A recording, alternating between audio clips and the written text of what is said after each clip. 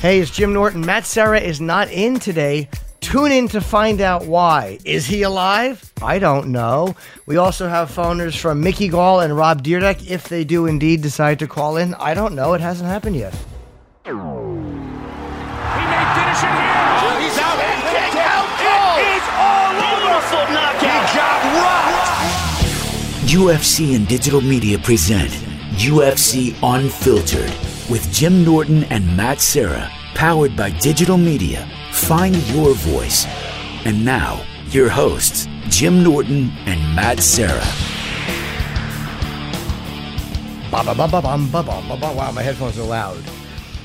All right, what an interesting one this is going to be. Here's where we're at, my friends. First of all, welcome to UFC Unfiltered. I'm Jim Norton. And Matt is, I love Matt Serra. We were having a very frazzled podcast this week because I flew home from Buffalo last night. I've been on no sleep. I have not slept in 2 days, so I am fucking loopy. And Matt and I are doing the podcast. We always tape the day before. At night. We're doing it at night tonight because we have Mickey Gall calling in and Rob Dyrdek calling in, which is great. But nighttime was their availability. So we're like, okay, great.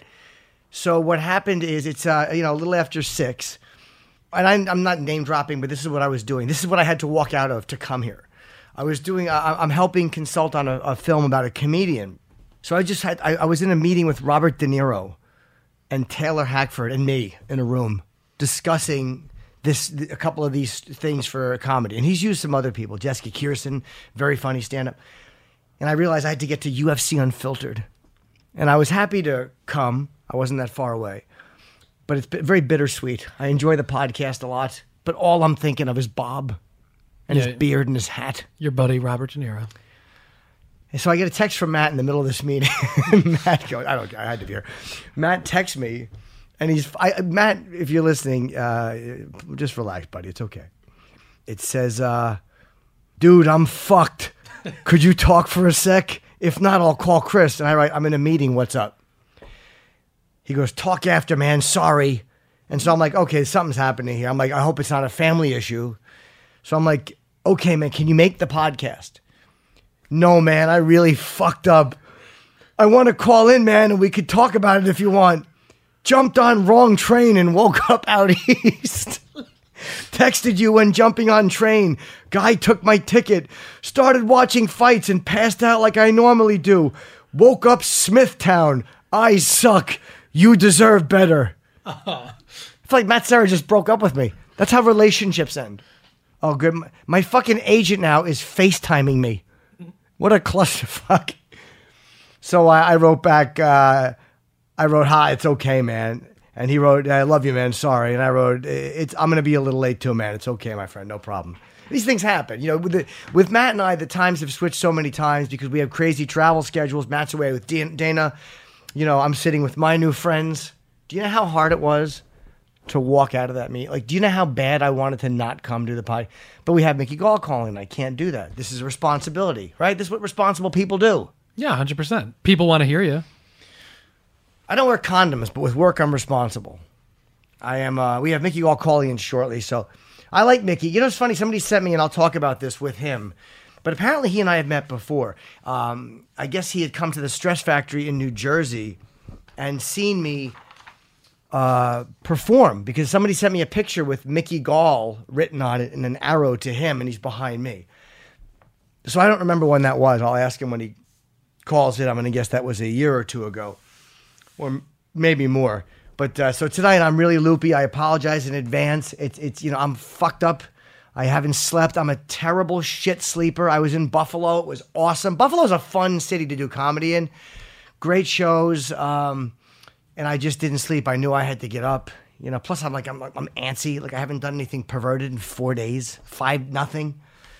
I did watch the fights. Matt texted me during the fights. Like I was doing shows on Saturday. So I get a text in between shows. You fucking see that? Yeah. And I'm like, oh, don't tell me, Matt. I had to write back like, dude, I haven't seen it yet. But I watched the main card. I didn't watch the prelims again just because I was on the road. I had a good time there. And by the way, I'm recording a new special in October in Washington, D.C. If you want to come see me October the 7th, I'm shooting a new special called Mouthful of Shame. And I'm going to Australia next week. So our schedule will be up in the air next week.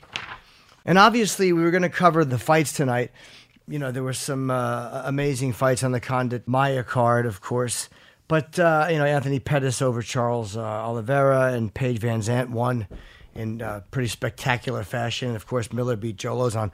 But I want to wait until Matt's here, and I don't have my notes anyways. So I would rather discuss it with Matt, because we're going to talk about it anyway on the next podcast. So I could either just talk about it and annoy you, or Matt can come in and talk about it intelligently, and I can go, good point, Matt, because that's what's going to happen. And plus we have Mickey Gall calling in, and we also have Rob Dyrdek calling in. So it's going to be a busy show. I do miss Matt, and he probably went back to sleep. What the fuck is he doing? I think Matt's a drug addict. Matt's on heroin. Hello? Mickey? Yeah. Hey, buddy, it's Jim Norton. How are you? What's up, man? How are you? I'm good. Matt is not here. He took the wrong train. We're really frazzled today, so I apologize. What are you doing right now? Driving to practice. Oh, okay. Where did you and I meet, dude? I saw that photo at the Stress Factory. Was that the only time you and I have met? Yeah. I went to your show out at the Stress Factory. Yeah, Okay. I've been a fan of yours for a while, bro. Thank you, buddy. And how long ago was that? I think I went to. I think it was my senior year at Rutgers. Oh, okay. So like 2 years ago. How are you feeling? I feel great, man. I feel really good. Everything's coming together just right. And you really put yourself in a good position with the CM Punk fight. I mean, it's very rare that a guy's first round. I mean, Brock might have gotten this kind of hype when he came in, but it's rare that a guy gets this much attention coming in and fighting for the first time. Yeah. It's a weird situation. I'm in a very fortunate spot. It's a nice. It's a big fight. It's a big name, and it's not a typical killer that you'd find in the UFC. Yeah, but you're not taking him lightly, are you? Because I mean, you've won relatively quickly in your last two fights. I mean, but you're not taking CM Punk lightly because he hasn't had any professional fights. Absolutely not. It'd be stupid for me to do that. This fight, it's a high risk, high reward. If I win, it would really help my MMA career. It'd be a lot of exposure, and I get to keep moving on with my dream of being in the UFC. If I lose, I look like a freaking asshole. So everyone treats him like a joke. So I'm not making that mistake. I'm taking it very seriously. Do you think people are treating CM like a joke? Is that how they're looking at him? Yeah, I see a lot of that. But I'm not making that mistake. You see the clunky footage of him on the show from, even though the footage is from over a year ago, there's no way this guy beats me. I'll dominate this guy 100%. Well, do you think, I mean, they kind of said the same stuff about Brock when he came in, even though he has probably more of a wrestling background than CM has a fighting background, and he did much better than anybody ever thought he would do. Yeah, different caliber people. Brock was a national champ wrestler. CM Punk's a professional wrestler. Although Brock went into that, it's just I think they're different athletes. You could just see the difference in the way they move. I move differently than CM Punk. I move like an athlete. I don't see that with him. I'm very confident going into this fight. I'm not too confident, overconfident and not training, but I'm training hard as heck, and I'm confident. And so you thought the footage of him was not impressive that you saw from over a year ago. Have you seen anything more recent? No, I guess the next two episodes of the show will show more recent footage, I'd imagine. Like, I'm sure he's improved tremendously since then. He better have, or he's dead. But I think I'm sure he's improved. But I still think when we get into it and we're in the fight and I'm hitting him, we get in the shit. I still think those bad, clunky habits will come out, and I'll be able to expose that. Well, do you have a certain amount of respect for him coming in, meaning you're a fighter and this is what you wanted to do, and he's kind of walked away from a fairly lucrative WWE career, and he's putting himself in a much, much tougher situation? I have total respect for him and for what he's accomplished. He made himself a superstar in his field, his sport. I respect the talent and the greatness. I just it's a different world. Now it's for real. There's no, you get in there, you come in the kid, and it's ballsy to come in and fight at this level. It's ballsy to fight me. But so I absolutely respect it. But I just, it's a different world. Every time he's been in a ring in front of a bunch of people, it's choreographed to a degree. You know what I mean? It's a predetermined outcome. This is me standing across from him within the rules set trying to kill him. And how do you handle? I mean, you kind of come from you were unknown, and now you're third. What are you? The third fight. There's the Alistair Miocic and Travis Brown and Verdum, and I think you guys are the third fight, right? Yeah, I think we're before the co-main. Right before the co-main, yeah. The last. And how are you handling that pressure? I mean, that's a big jump up from where you were. I love it. I felt amazing in my last fight, my first UFC fight, was the best I ever felt going into a fight. I've been working with a sports psychologist too, because everyone talks about the UFC jitters and all that stuff, and I'm making sure that I'll never experience that. I respond well to the lights. I respond well to the moment. I don't fold in the moment. I step up for that, and my last fight brought the how well I felt. I'm carrying that into this one, and it's giving me great confidence. And obviously, one of your boys, Jim Miller, did very well. How did you feel about that fight? He's a stud, man. It was, you knew it was going to be a close fight with the takedowns. You never know how the judges are going to score it. It was a close fight. It was a great fight, but Jim was definitely getting the better of the exchanges on the feet. But no doubt, it was a razor close decision. And obviously, you don't want to give away your game plan and what you're going to do, but what do you think Punk's game plan is going to be for you? I think he's going to try and, bring the fight to me. He can't hang with me. He's not as talented as me. He has a 2-year-old's vocabulary. He's been doing this for 2 years. I've been doing this for 8 years. My vocabulary is bigger than his. It's just my talent. I'm a different athlete than he is. So I think he's going to try and come in and make it ugly. Try and bring the fight to me, and I welcome that. I love that. I hope he does. He's going to walk into some big punches and probably go down early. Well, that's an interesting point too. Is that your vocabulary? In a way, there are certain things. It's like learning to dance or do anything else. After X amount of years, things just become a second nature or an instinct. Whereas in the first couple of years, you might still be a little bit more in the learning phase, and where you have to think before you just completely react naturally. Exactly. For me, I'm just going to be relying on my senses. I'm just going to be going, it'll be autopilot. I won't be thinking in there.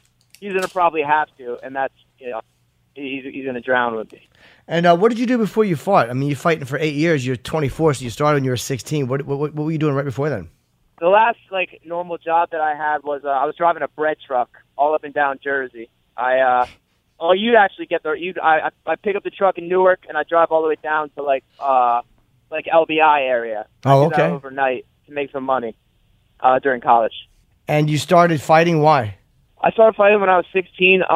Growing up, I played all the sports. I was captain of my football team, but once I really got exposed to the UFC, I was like, this is the real shit. All these other sports is we got a ball and we're simulating war, but this is a real war. This is a real battle. It was just the ultimate sport to me. So I was like, I got to do this. I know I could be good at this. So you were watching it, and then you said, that's what I want to do. Yes. Who was it that made you feel that way? Do you remember? I've trained with Jim and Dan Miller since I was about 18, 19. And I was fans of those guys before. I was like, oh, look at these tough Jersey guys always going in and scrapping. I was also a big Chuck Liddell fan at first. Now, you were discovered when Matt and Dana were on Dana White looking for a fight. They found you. Where were you? You were in Philadelphia you fought? Yeah, in Philly, yeah. And now, did they tell you, hey, look, Dana's coming tonight. This is what might happen. Or do you find out when you're there? Or how is that from the fighter's perspective? I found out about a month before. Oh, okay. I found out Dana was going to be at the Ring of Combat show, which is in Jersey, which is the night before my fight. And then I got a call from Frankie Perez, who owns Dead Serious MMA, the promotion I was fighting for. And he was like, hey, I got big news. Dana White's going to be at the fight. And immediately as I hung up the phone with him, I was like, I was thinking, how do I make the most of this? And I was like, I'll call out CM Punk. I'll be 1-0.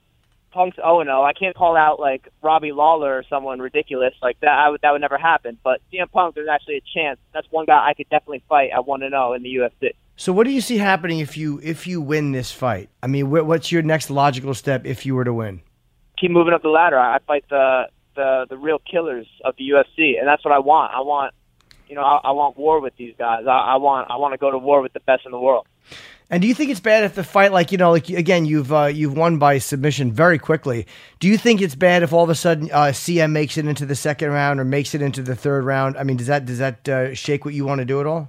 No, no, it wouldn't be bad. I think I'll take him out in the first round. I think 5 minutes is too long for him to be able to hang with me. But if it goes into the second, that's fine with me, man. I'm just going to get stronger as that goes on. My conditioning, everything is just, I'm in the best shape I've ever been. It'll just give me more ring time. It'll give me more cage time, more experience. I'd be fine with it if it goes like that. But I will be, if I'm not completely dominating, then it's bad and I'm underperforming. Okay, so you're going to... Oh, sorry, go ahead. About that. You're going to feel disappointed. I'm not underperforming. If you don't totally dominate, you're going to feel disappointed and like you haven't done what you should do. Absolutely, 100%. Does that not put like a little bit of extra pressure on you? Because now you not only have to beat the guy you're fighting, but you have to be like when you look at Miocic, Overeem, those guys just want to win, but you have to win in a certain fashion, or else you're not going to feel like you've done a good enough job fighting. Yeah, I felt that way through my whole career, though. I've always wanted to. When I get out there, us MMA fighters, we train like 2 times a day, 5-6 days a week. We get 15 minutes in front of the world, and if you don't do it, then you're a piece of shit. You're garbage. So you have to step up, and I want to show what I'm capable of. I want to do my best for my 15 minutes. Now, I always ask the guys before you fought professionally, did you have any really shitty amateur fights, or were you always fighting under pretty good or pretty legit circumstances? Yeah, there's a mixed breed. I got to say mine have been pretty cool. I fought for CFFC, which is one of the best regional promotions around in at least in like the Northeast. I had one where I remember my opponent, the commission came late. This is one of the worst days of my life. My opponent failed his medicals as I was putting like my gloves on and about to like go to the cage. The commission came late. His blood pressure was too high. I was just devastated. At that point, when you're in the back waiting the whole time, and then they tell you, "Oh, you're not fighting," that was brutal. That was a terrible time. I remember I was crying to Dan Miller in the hallway. I was so upset. Yeah, see, that's the difference between guys like you and guys like me. It's one of many differences. Like, I would be so fucking relieved if I didn't have to go through with it, but you're the guy who legitimately wants to go through with it. Oh, yeah, I want war, man. Hey, have you spoken to CM at all outside of this realm at all? Have you guys had any moments where you see each other at a press conference and you've actually spoken or said hello? Nah, I hear we have a conference call this Thursday. I'm looking forward to it. I'm going to light him up. Well, he's pretty good on the mic. I tell you one thing, wrestlers are really, really good talkers, and I haven't really heard him talking a lot of shit. He seems to have been pretty subdued. Even when we interviewed him at first, he seems confident and like he feels he could definitely beat you, but he hasn't been coming off as cocky or like he's putting on a show. Yeah, no, he has been respectful. I guess he has to do that, that positive, believe in himself stuff.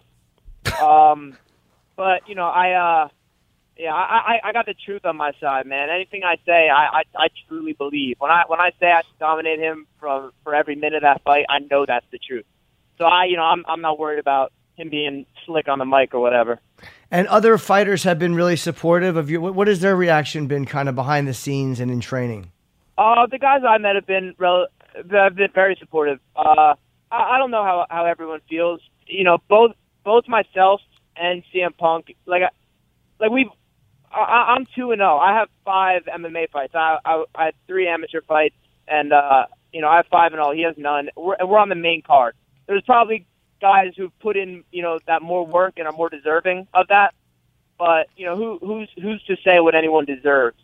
So yeah, I don't know. I've had every experience I've had. Everyone's been cool. They're like, hey man, beat this dude up, represent MMA, and that's what I intend to do. I intend to represent the real MMA fighters who've had to work, crappy jobs, and it couldn't just go into the UFC with no fights just off our pro wrestling name. Well, deserves is a relative term because, you work your way up in the ranks, and you deserve a title shot, or you deserve this fight, sure, but it's also about who can sell tickets.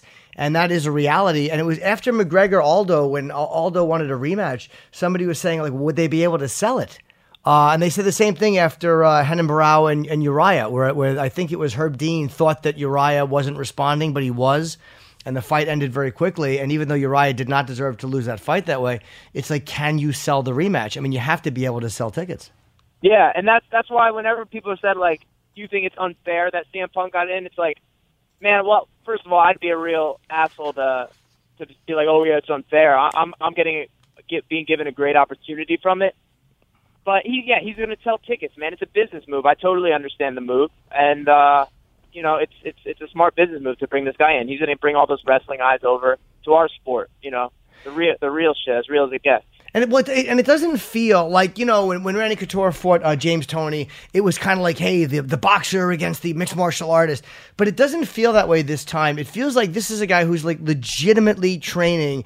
And whether he wins or gets his ass kicked or whatever he does, he legitimately is trying to do this the way you guys do this or the way mixed martial artists do this. He's not just trying to come in and win at his own game. Does that make sense? Yeah, no, absolutely. I'm glad, man. He went to a great camp, Rufus Sport. Duke Rufus, that's one of the best camps in the country. It seems like he's doing everything right. But I just don't see it. It's not going to be enough, man. I'm a different animal. I'm going to be too much for him. And what do you think of the other fights on the card? Miocic against Alistair Overeem is a really interesting matchup.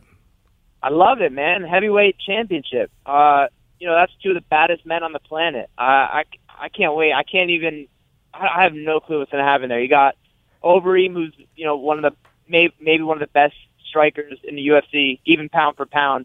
And Miocic, he's just been on a tear, man. He's been looking phenomenal.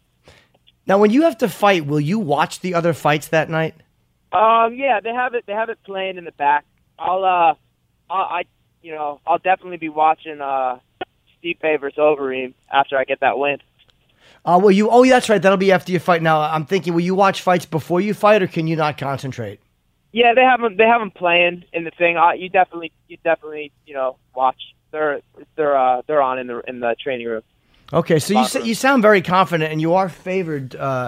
You are favored to win. So I think you obviously have a good shot at winning, just because you're fighting for a lot longer than CM is. Thanks, man. Yeah, I agree. And good luck, man.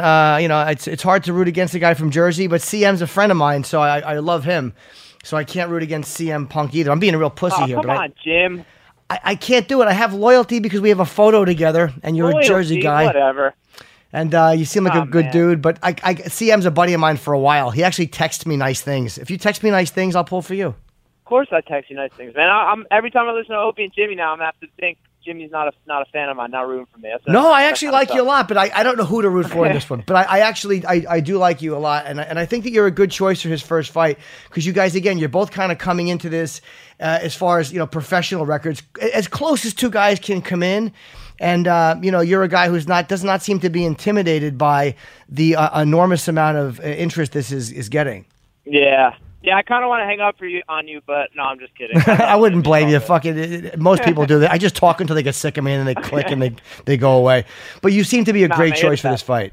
Thanks, bro. I'm a bad choice for him, but yeah, it's a good choice. You can build a young kid off it. And last question was when you called him out, was that something you said you were going to do to yourself? Like, you knew, like, this is the fucking move. It was almost like, I'm going to get their attention if I win, and I'm going to do this.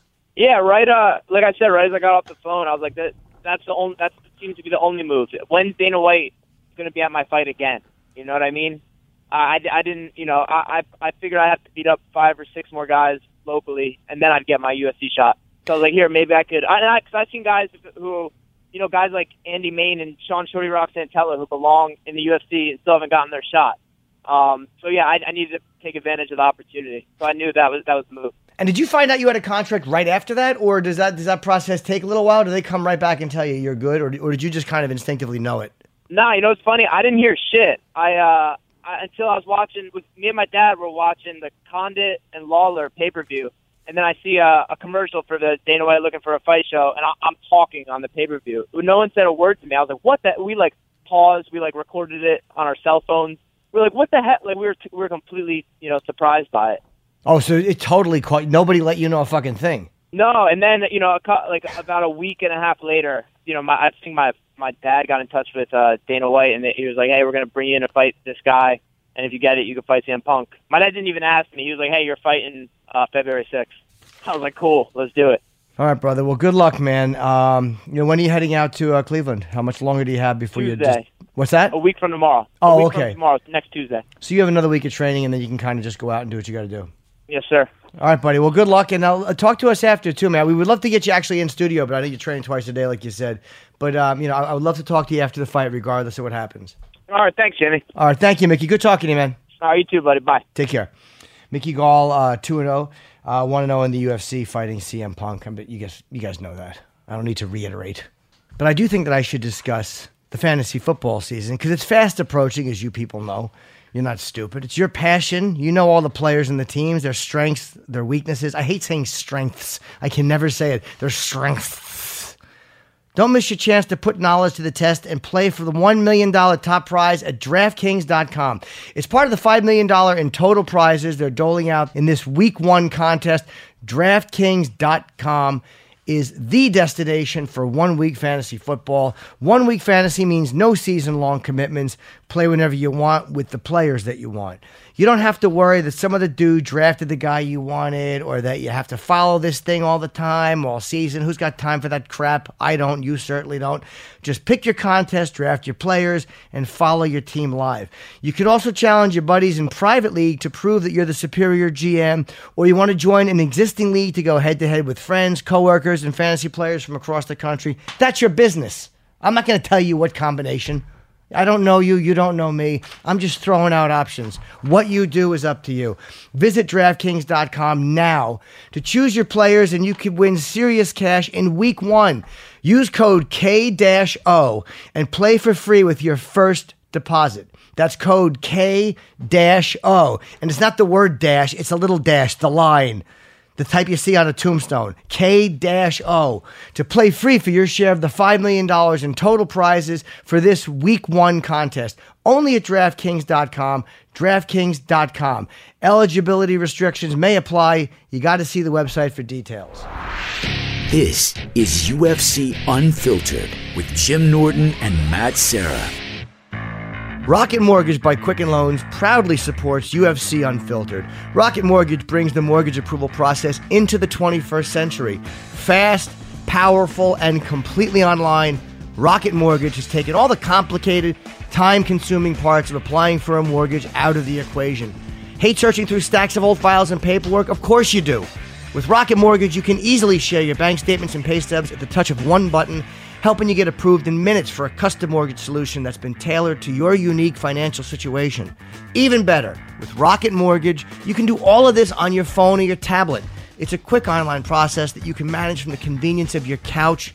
So if you're looking to refinance your mortgage or buy a home, check out Rocket Mortgage today at quickenloans.com/unfiltered.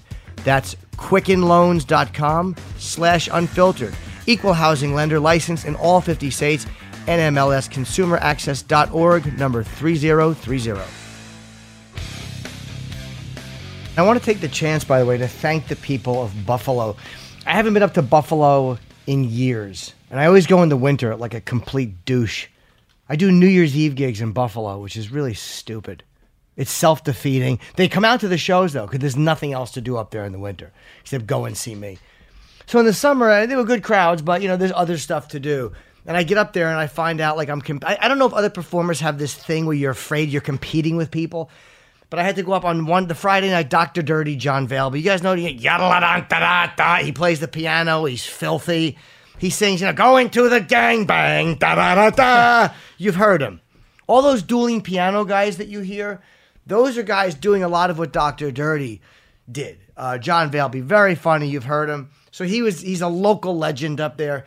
He was down the street on my Friday night show. And then fucking Saturday, Andrew Dice Clay is in Niagara and Kanye West is next door doing the arena. Still good crowds, but I worry about people I'm competing with. And Buffalo, for being a winter town, they spend a lot of time outdoors. There's a giant duck in the water. They're like a massive inflatable duck. I've never wanted to fucking shoot anything so badly in my life. What's the attraction of that? Can somebody in Buffalo write me and tell me, what is the attraction of that shitty duck? Do people ride it? I don't know what no, it's true. It's massive. Oh, okay. It's a massive duck. Like, you ever see the rat outside a non-union thing? Yeah. When they're protesting? It's much bigger than that. I always thought that rat was silly. Like, I get you union guys, you don't like people fucking around. I get it. But that's just kind of, it didn't look menacing, the rat. It just looks kind of cute. Ah, look at the big fella. You know? I guess the guy's screaming at you. You always know when there's a strike happening, when a bunch of guys are screaming at customers. I was at the Verizon strike was happening. And I'm like, why are all those guys yelling at people walking out? And then I went to walk into a Verizon, and they're all like, don't go in, we're striking, don't. And I'm like, I needed something from Verizon, but I'm like, fuck it, man. It's hard to say no to fucking 30 guys in flannels. But then when you don't go in, they thank you. Right. And then you feel better. They're like, hey, thank you, man, thank you. So you kind of feel good when you honor a picket line, you know. Yeah, Verizon's not going to thank you. What's going on? No, I'm just looking at that girl I know who's leaving. Holy shit. Wow. She's a friend of mine. Tamara Holder. If you guys don't know Tamara Holder, she's on Fox News a lot. She has a sports show. I should have had her in here to talk UFC. Does she, I mean... Yeah, she does. Yeah. Oh. She does. We've talked it before. She's rather lovely. We should have got her. What else are we doing? We're going to hear from Rob Dyrdek in a minute. Yeah, no, I know we are. I'm just saying it would be nice to have her in here. No offense. I enjoy being with you, but if Matt's not going to be in here, might as well have somebody who I think is attractive. I understand.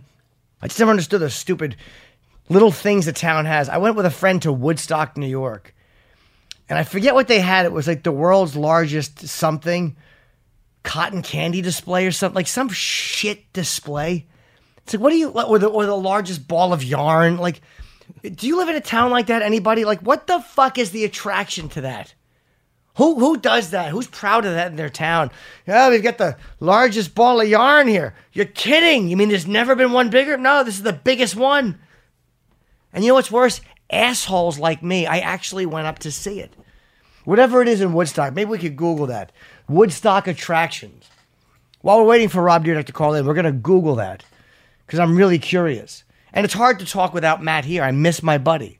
Yeah, well, he's toiling out on the far end of Long Island. I know. He woke up with fucking water in his mouth. That's how far out he went. He fell asleep on the train and went the wrong way. I think Matt's an alcoholic. That's what I think. Matt's been drinking. All right. Do we have our guest? Hi, Rob. How are you, pal? Good.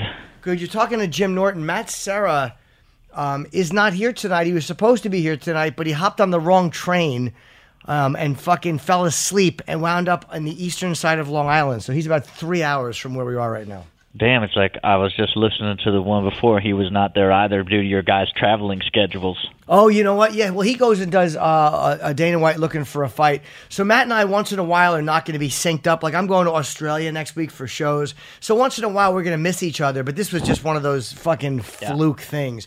You know how it is in a partnership. You've been in creative partnerships before. And it's weird when you have two individuals trying to come together for one purpose. As is life, Jim, as is life. You're 100% right. I didn't think of it in such philosophical terms, but you're not wrong. All right, that was awkward, but I'm happy that we're talking. You broke up with you and your partnership ended. I've had partnerships ended. How are you? It's been a long time now, but how have you carried on and how have you dealt with that? In what sense, my friend? When you and Big Black ended, it didn't end particularly well, and I haven't followed the saga. Have you guys ever made up before? Did you guys ever come to an agreement? Oh, yeah. I mean, we ended up shooting multiple seasons of Fantasy Factory. Oh, you did? Okay, there you go. Stupid question. I should have known that. Yeah. And who awkward again. No, I don't feel awkward about that because I know very little about pop culture. But who actually took the first step in reconciliation? I think it was pretty mutual. It was. I mean, just two good friends that, I think that sort of example of both of us propelled into the mainstream and fame of that level was just sort of a tough sort of process, I think, for both of us at the time, and I think we were both worn down by how hard that was to shoot that type of show, I'm not a good creative collaborator. Like, I get like really married to my ideas or are you good at doing that at like when someone else has an idea, just going, okay, maybe I'm wrong, or is that hard for you to do? No, I think it is what it is. I would say I understand collaboration. I don't think all my ideas are great, and for the most part, I try to like surround myself with other really creative, smart people that can trust their creative insight just the same. Are you surprised with? I remember years ago. I forget who's the Tony Hawk. He's the famous skateboarder. And I remember hearing about him, and that was like the first guy in that world that non-skateboarders to me knew about. What was it that actually woke you up to this? What, to Tony Hawk's to fame skateboarding and skateboarding? the whole life that you're in. Oh well, I mean,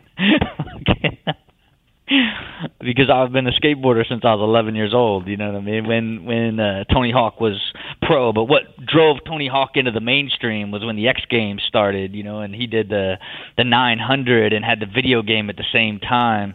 That's what exploded him into the ether. That really made skateboarding like sort of mainstream. And really, it's like Jordan and Tiger Woods and Tony Hawk as far as name recognition and athletics. Only the sport just isn't quite connected to vert skating like he did, you know, where it's street skateboarding has sort of evolved to what's going into the Olympics and all that stuff, you know.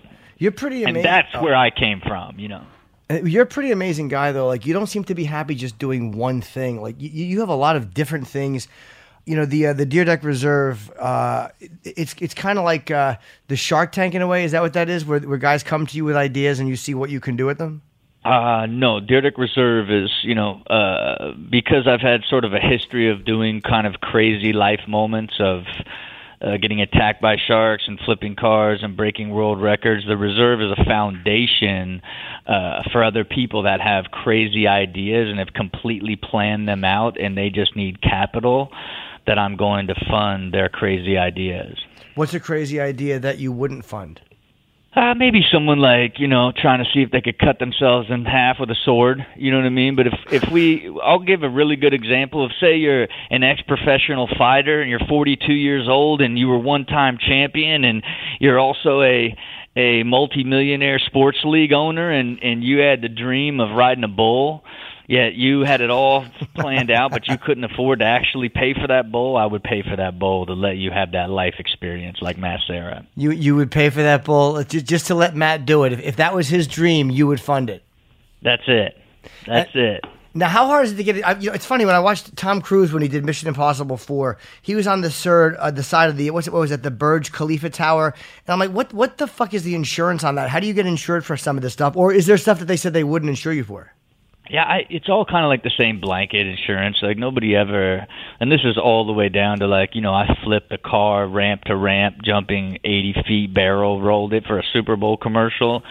And even the insurance on that wasn't too bad, you know what I mean? That was like a big deal with Chevy and all this stuff, you know. So there's kind of like a max limit that they feel like it can go to when you put yourself in danger, which is about $10 million, and that's pretty much all they care about. Oh, okay. Well, you're expecting your first child. When are you actually expecting? Within September 9th. Has that made you change the way you want to do things and be a little bit less dangerous? I'm retared. I've been retired. Oh, okay. So I guess that would be a yes. That would be 100% yes. But way before having a child, it's just, you know, physical ability truly dies off at about 38, 39. You know what I mean? When you start hitting 40, last thing in the world you want to do is do anything that's going to break your body down, especially stunts, you know. But a lot of people do it though, man. A lot of people keep going. A lot of fighters, like, especially boxers, you see they go 3 fights too many. Was it hard for you to walk away, or were you like, fuck this, I just don't want to get hurt anymore?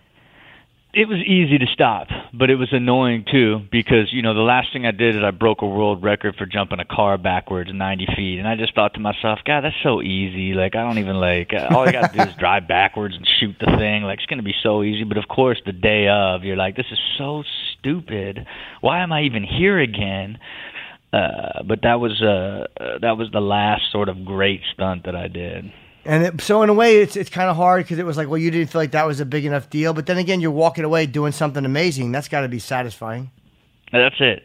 And it's like I have an amazing highlight reel, and that's the whole point of the Reserve, is ultimately to give people a chance to live out doing the crazy things that they desire to do, but may not necessarily have the resources like I always seem to manage to find, you know. What was a really satisfying one for you? I mean, I'm sure they're all satisfying on some level, but what was one that made you feel particularly good?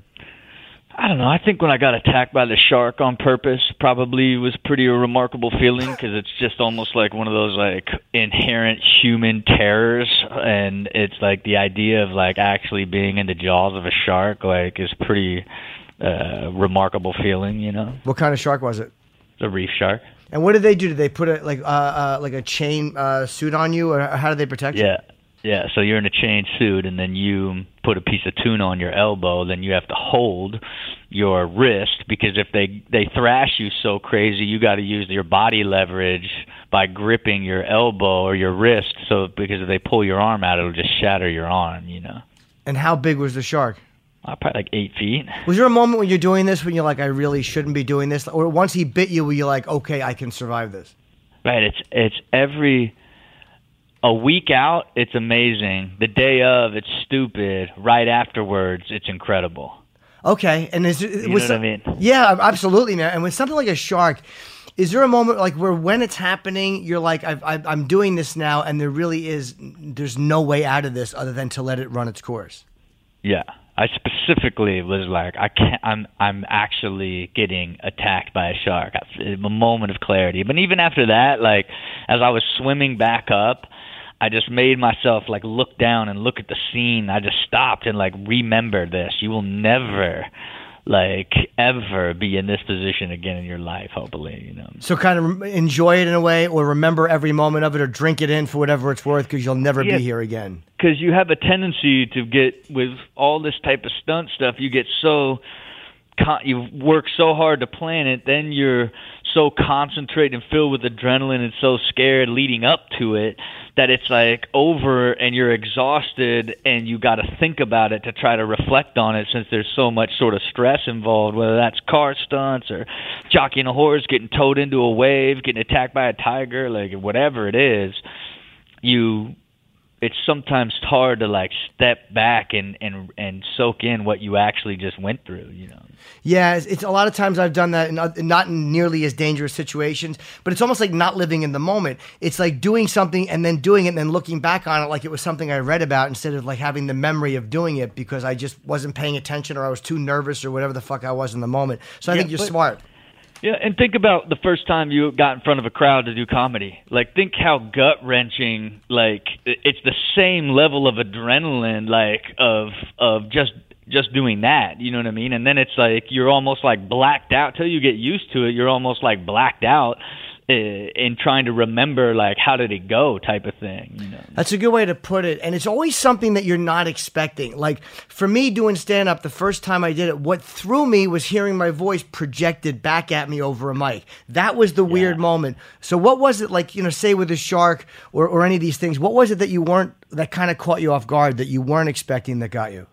I think it's always different depending on the situation. You know what I mean? I think with the shark, it was just like I didn't anticipate how hard it would be to breathe when you're dealing with like adrenaline while breathing out of a tank. You know what I mean? I think in different ones, whether it's like, from the stunt ones of not, slamming my head into the roll bar and not being able to see. I'm not like, I'm concentrating on landing after flipping a car 60 feet ramp to ramp. Last thing I expected was to smash my head into the roll cage, And why does being hurt not, like, for guys like me, that's a motivator to never do it again. But then guys like yourself, or like fighters, it motivates you to keep going. So when you get hurt or something goes wrong, what is your thought process? You're like, I got to get out there and do this again, or what? Like, I don't understand how the mind works that way. Look, it's, I bet a lot of fighters go through the same sort of thing, where it's like, once the fight's over, then you thought of everything you did wrong and what you could do better, and then as time goes, you slowly start forgetting about the war that you went through and get back into technique and training, and then it's like, by the time it comes to doing it, you're already built up to do it again because you want to prove it again. It's like, I almost equate it to Vegas, where it seems like such a good idea until you spend 2 days there. Then you're like, I'm never coming back here ever again. And then like 6 months later, you're like, you know what? Let's go to Vegas. It's more like in that sense, Yeah. Do you gamble? Because I'll be honest, I do gigs in Vegas, and it really, like, I'll play a little bit. I'm like an old lady, man. I'll play a little bit of the slots, and then I'm finished. It really, really fucking frightens me. When you see like 75-year-old women just smoking and pulling that handle, I'm like, that is a scary place.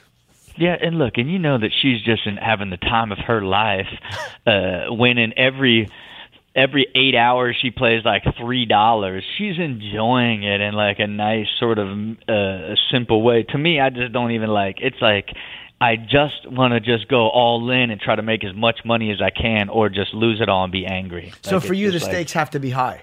It has to be. It has to be. It's funny, man. I one time was walking down. You know those wheels you spin, and there's like $1, a $5, a 10, and a 20, and you put a denomination down, and if it lands on that, you win that money. So I put like $1 down, and it landed on 20, and I won $20. And my first thought wasn't, hey, I won $20. My first thought was, fuck, why didn't you put down 20? You would have won 400. And I'm like, that's how they get you. That's whether it's the greed or the depression of losing. But I understood in that moment how bad gambling can be. Yeah, it's just enough of a hook to know that they're going to get you. And that's what the entire industry is based off of, and it just works. And by the way, you're promoting, I want to just mention what you are calling for. The new 8th season of Ridiculousness, and it's currently airing on Thursdays at 10 o'clock on MTV. So we definitely want to mention that. Are you comfortable with uncertainty? I mean, like, you kind of seem like you're okay taking risks, and like you're very comfortable with not exactly knowing where it's going to go. Yeah, I think yes and no, but risks are great, but calculated risks are better. Sure.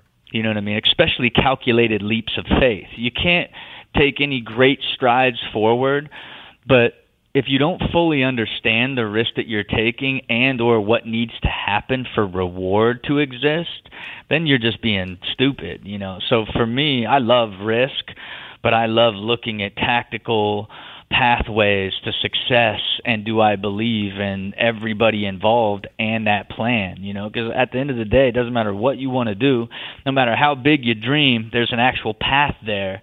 And once you build that path, and you believe in that path, you can achieve it. But you can't just achieve it by thinking, hoping, So a lot of times the risks might look a little worse than they are because you've calculated them and you've kind of figured out the path. 100%. It would be the same way if someone that you knew wasn't funny told you that I'm going to be a famous comedian, and you would say, oh, yeah, how are you going to do that? Well, I'm just going to end up on a big show one day. You just know when someone just doesn't even understand that it takes refining and mastering your craft and grinding through small shows and free shows and building to even build your pathway. Most people just look at the end and never think of actually how to get there. And for those that don't know a path, they would think, oh, that's incredibly risky. But someone that calculates it, they know what they're risking, How do you handle being afraid? I mean, because for me, fear can be something that motivates me on stage if it's fear at a certain level, but it can also be paralyzing. How do you not get paralyzed by it? But think about your fear, right? When you're the most fearful on stage is when you're trying some new material that you don't fully believe in. But when you're doing all the stuff that that hits every single time, and you get up there and you just deliver because you've already proven it, right? So fear is relative to what risk you're taking. You know what I mean? And I think it in small doses to calibrate and refine yourself is better. It's almost like failing small over and over to pivot and make yourself better and better rather than having one big major failure, Right. That's an interesting way to look at it. Have you always had this relationship to danger and stuff like that? Again, because I can only just not relate to it. I admire guys like you who can not be terrified of being in a dangerous position. And have you been like that since you were a kid, or did you fall once and live through it and go, oh, this isn't as bad as I thought?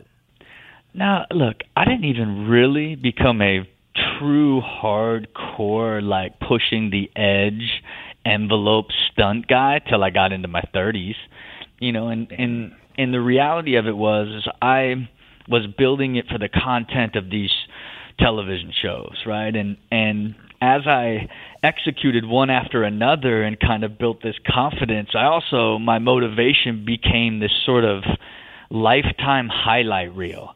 And as it went from 2 or 3 clips, as it went from riding a bull to grinding a 20-stair rail to getting attacked by a shark to jockeying a horse for a race, as it slowly began, then I became more obsessed with the idea of you're creating this sort of life moments highlight reel that literally no one will ever have, and that's almost fighting through the fear. And what I learned too in that space is you know, you can be as worried as you want up to the time it's go time, and then you have got to get as crystal clear as possible and execute. And I think that's really where my gift is, and the ability of faith in myself to get through a lot of the dangerous stuff is just in that undeniable belief that you understand that in the greatest of pressure, you know how to execute. So do you think, are you braver with the camera going? Like it's almost not as real if it's for the project or if it's for the show? Oh, yeah. Oh, yeah. Shit. If it wasn't for TV, I wouldn't be doing it. But it's weird how it doesn't feel real, right? People try to I'm not an adrenaline junkie. I was making great TV and building a highlight room, getting paid a shit ton of money. When I flipped that car for the Super Bowl commercial, I own the UFC of skateboarding, right? It is called Street League Skateboarding, and Chevy was the title sponsor of my league. It was the premiere of Fantasy Factory. For flipping that car, Chevy was a big integrated partner into the show, and it was for the Super Bowl commercial that year. No other way I would do it. No other way. Not a chance in hell. I'm going to get in this fucking car and try to flip this thing and hope that it fucking works out when nobody's pulled it off in like 40 years since like the 70s. If all those things weren't lined up and it wasn't this fully integrated multi-platform, multi-million-dollar deal, I wouldn't even consider it. But it motivated you. The moment motivated you. It certainly did, and I got it forever, you know, and that's the kind of thing that is unique about the stunt stuff. Is like it's not like competition. It's not like you're building a legacy of trying to win championships or trying to create stats as an athlete or any of that. Like it's literally just a human highlight reel, nothing more, nothing less.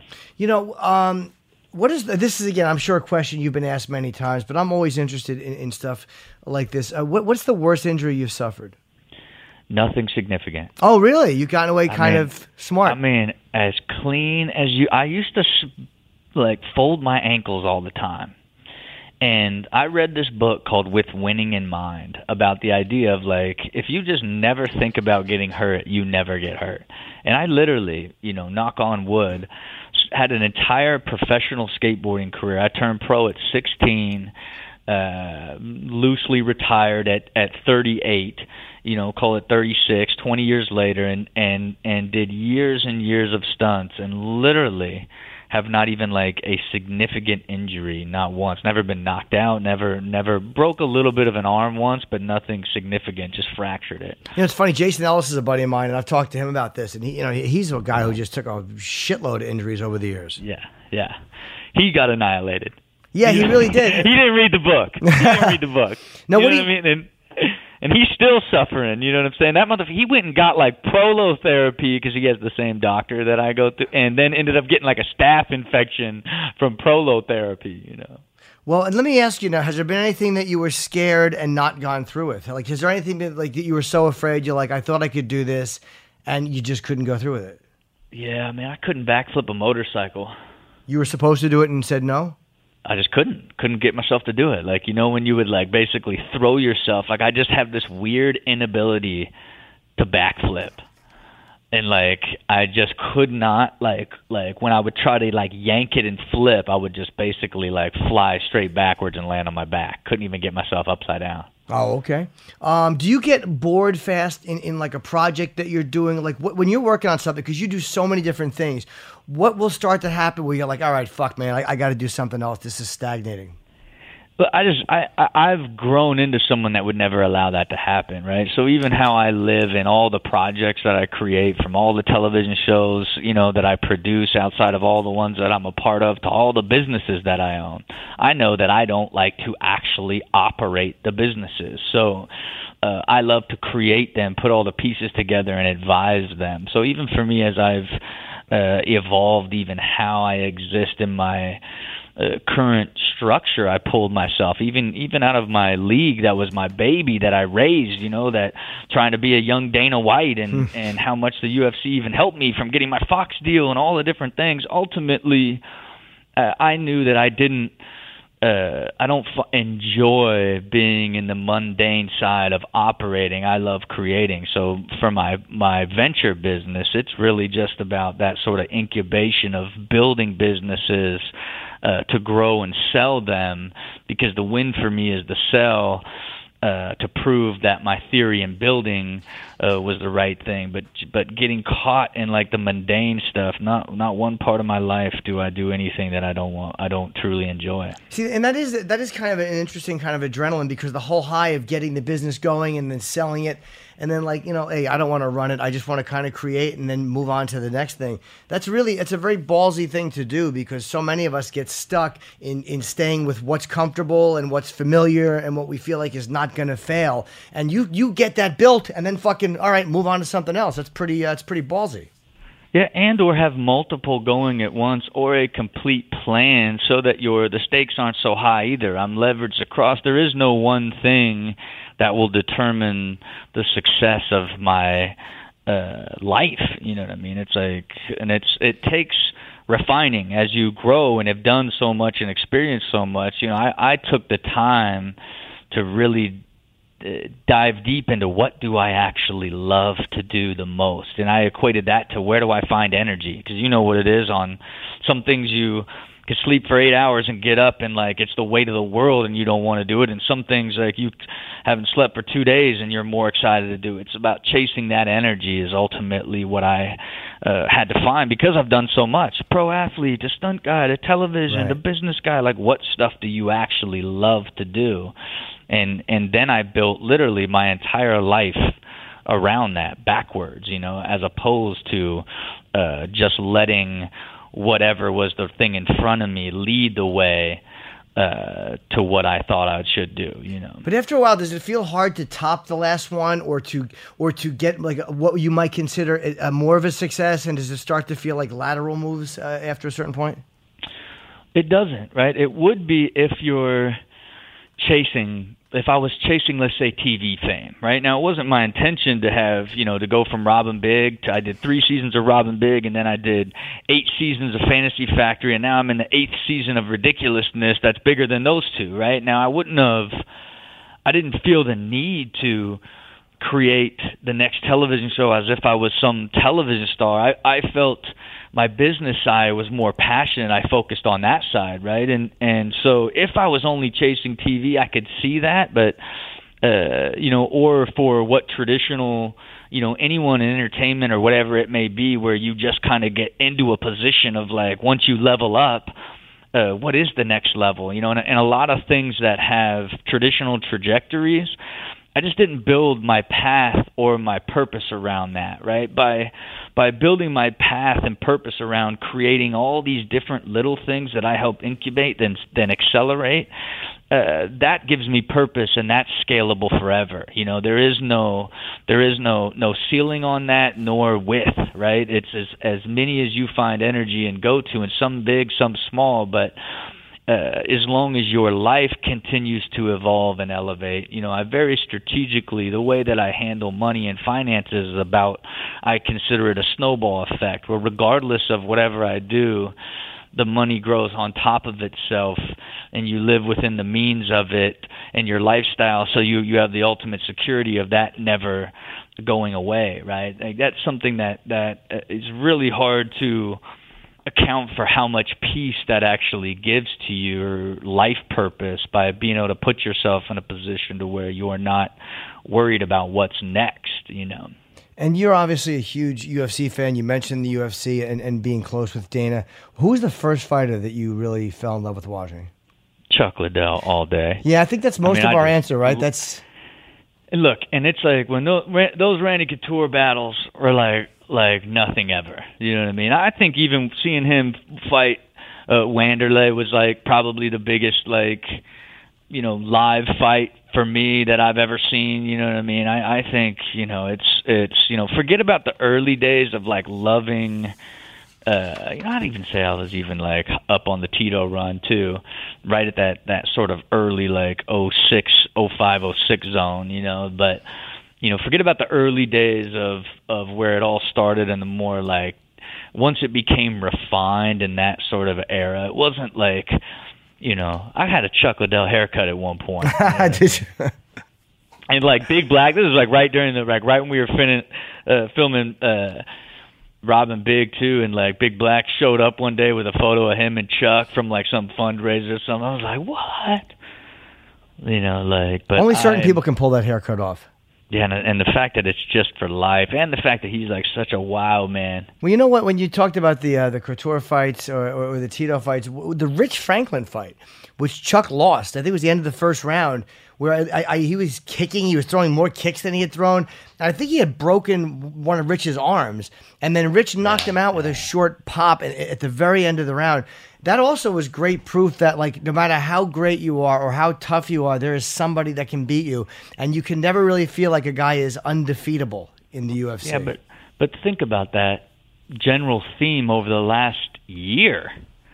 Think about the theme of just like from Conor, just invincible. He's just going to mow over Diaz and get back to his title run. And then, like, damn, he got choked out. It's like, Ronda, this is going to be the biggest fight. We're down under in Australia. Oh, damn, like, she got – and then, like, oh, Holly Holm must be on a run. Oh, shit, she gets beat. You know, it's like – it's almost like from Woodley to Bisping to, like, every – it has just never, ever been to the point where it is, like, so many different – changing in the guard and so many different people winning the title and thinking like, oh, this person's going to hold it for a second, and like these great powerful like it just has never been like this. You know what I mean? Yeah, I think a lot of that too is, and I had asked Dana about that, I think a lot of it is just there's so many good fighters. It's hard for one person to stay that much better or that much ahead of everybody else. Yeah, and it's tragic to see, you know, Anderson did it for so long, and then it just, you know, from kicking that leg in half and never fully ever getting back, you know what I mean? But then nobody holding that division to then John Jones not being able to lock in on it, you know, and going through this chaos, you know, it's I think it's just sports. And now that it's so competitive, that real cream, when it rises, it's going to be incredibly, you know, because obviously in the flyweight, it's like I don't think he's lost in a really long time. You know, I think it was the same. We kind of felt that way about Aldo, and then that happened, you know, and it's like Renan Barão had a long running until he finally got dropped by TJ. Yeah, and it's like it's just sports, like where it's just when someone does do it, it makes it that much more special. You know what I mean? And then God forbid you put some like fire behind it, like Conor has. You know, it's like, you know, you want to see that momentum build because it becomes that Floyd Mayweather thing where half the people tune in because they just want to see him lose so bad. Yeah. You know? I had a newfound respect for him. Like, you know, I never disliked the guy, but I certainly didn't love him. But after the way he won a 5-round decision against Diaz, I mean, you can't not respect Conor McGregor. He fought a brilliant, beautiful fight. Hey, and you knew end of that third round he was gone. Same shit. He gassed and he was gonna get fucking knocked. And it was just like I was so like, man, and like to dig deep enough to just slow down and try to recover and get like obviously it's so rare. I would almost equate watching that fight to what it felt like to be at Game 7 of the NBA Finals this year. Right. You know what I mean? Where it's like it literally, like every shot mattered, like every punch mattered, like 5 rounds straight. It just was just it was like on the edge of your seat the entire way, and that's just so rare in sports, especially super high build sports that are, you know, you got to think it's one of the biggest fights in UFC history, non-title, non-weight. Like just like 2 dudes fighting. Yeah, it just and all this, and the matchup was almost accidental because of Dos Anjos getting hurt and Jose Aldo not wanting to take the fight on short notice. Yeah, not only accidental, but into one of their biggest fights in history, man. It's nuts. I think that's what's really so fun about this sport is that there are these rivalries that for some reason happen that don't seem to happen anymore in boxing, or maybe they just don't feel as spontaneous or as alive. And before we let you go, who do you have in Cleveland? Stipe against Alistair Overeem. 4 years ago was the same time that they signed Overeem. I was like, man, this guy is going to come in here and just just kill everybody. You know what I mean? And that was a rude awakening for a guy like him over the last 4 years of how difficult it is in that division. And I'm from Ohio. Oh. You know what I mean? I'm born and raised in Ohio. So if my sister's got tickets, you know what I mean? Like, I'm for the Cleveland guy till the cows come home. I hope he holds that title for the next 5 years, you know. Yeah, I do too. I like him a lot. And thank you so much, dude. You're really I apologize for my ignorance a little bit. I'm on 2 days with no sleep, and no excuse for my shitty, dumb questions. But you're an awesome guy to interview. You're really open, and I appreciate it. The new man, we just had to get flowing, man. We had to get flowing, man. Yeah, you know what I mean? All we had to do was just talk, man. Yeah, you're an interesting guy, man, and I really admire the way you live your life. And the 8th season of your show, Ridiculousness, is currently airing on Thursdays at 10 o'clock. 10 o'clock on MTV. And man, I really hope to talk to you again soon. I appreciate you giving us so much time. All right, all the best. All right, thanks, Rob. I'll see you soon. All right. What a good dude. Yeah, that was a great interview. What a really good dude. Yeah. I just feel really unprepared. So I apologize to the listeners today for being a little unprepared. Just chalk it up to not having my the notes that I would prepare and just from being on no sleep and flying and being on Dramamine and not seeing my partner and then walking out of a meeting with an icon. But this was still fun. I mean, I'm happy I came in. We're happy to have you, man. And we'll talk about the fights tomorrow, Matt and myself. We were going to get him on the phone, but that Rob Dyrdek interview ran long. So we'll just talk to Matt when he's here tomorrow. And thank you guys for listening. And I hope this doesn't make you not want to download the podcast anymore. Please keep listening. This has been a digital media production. Find your voice.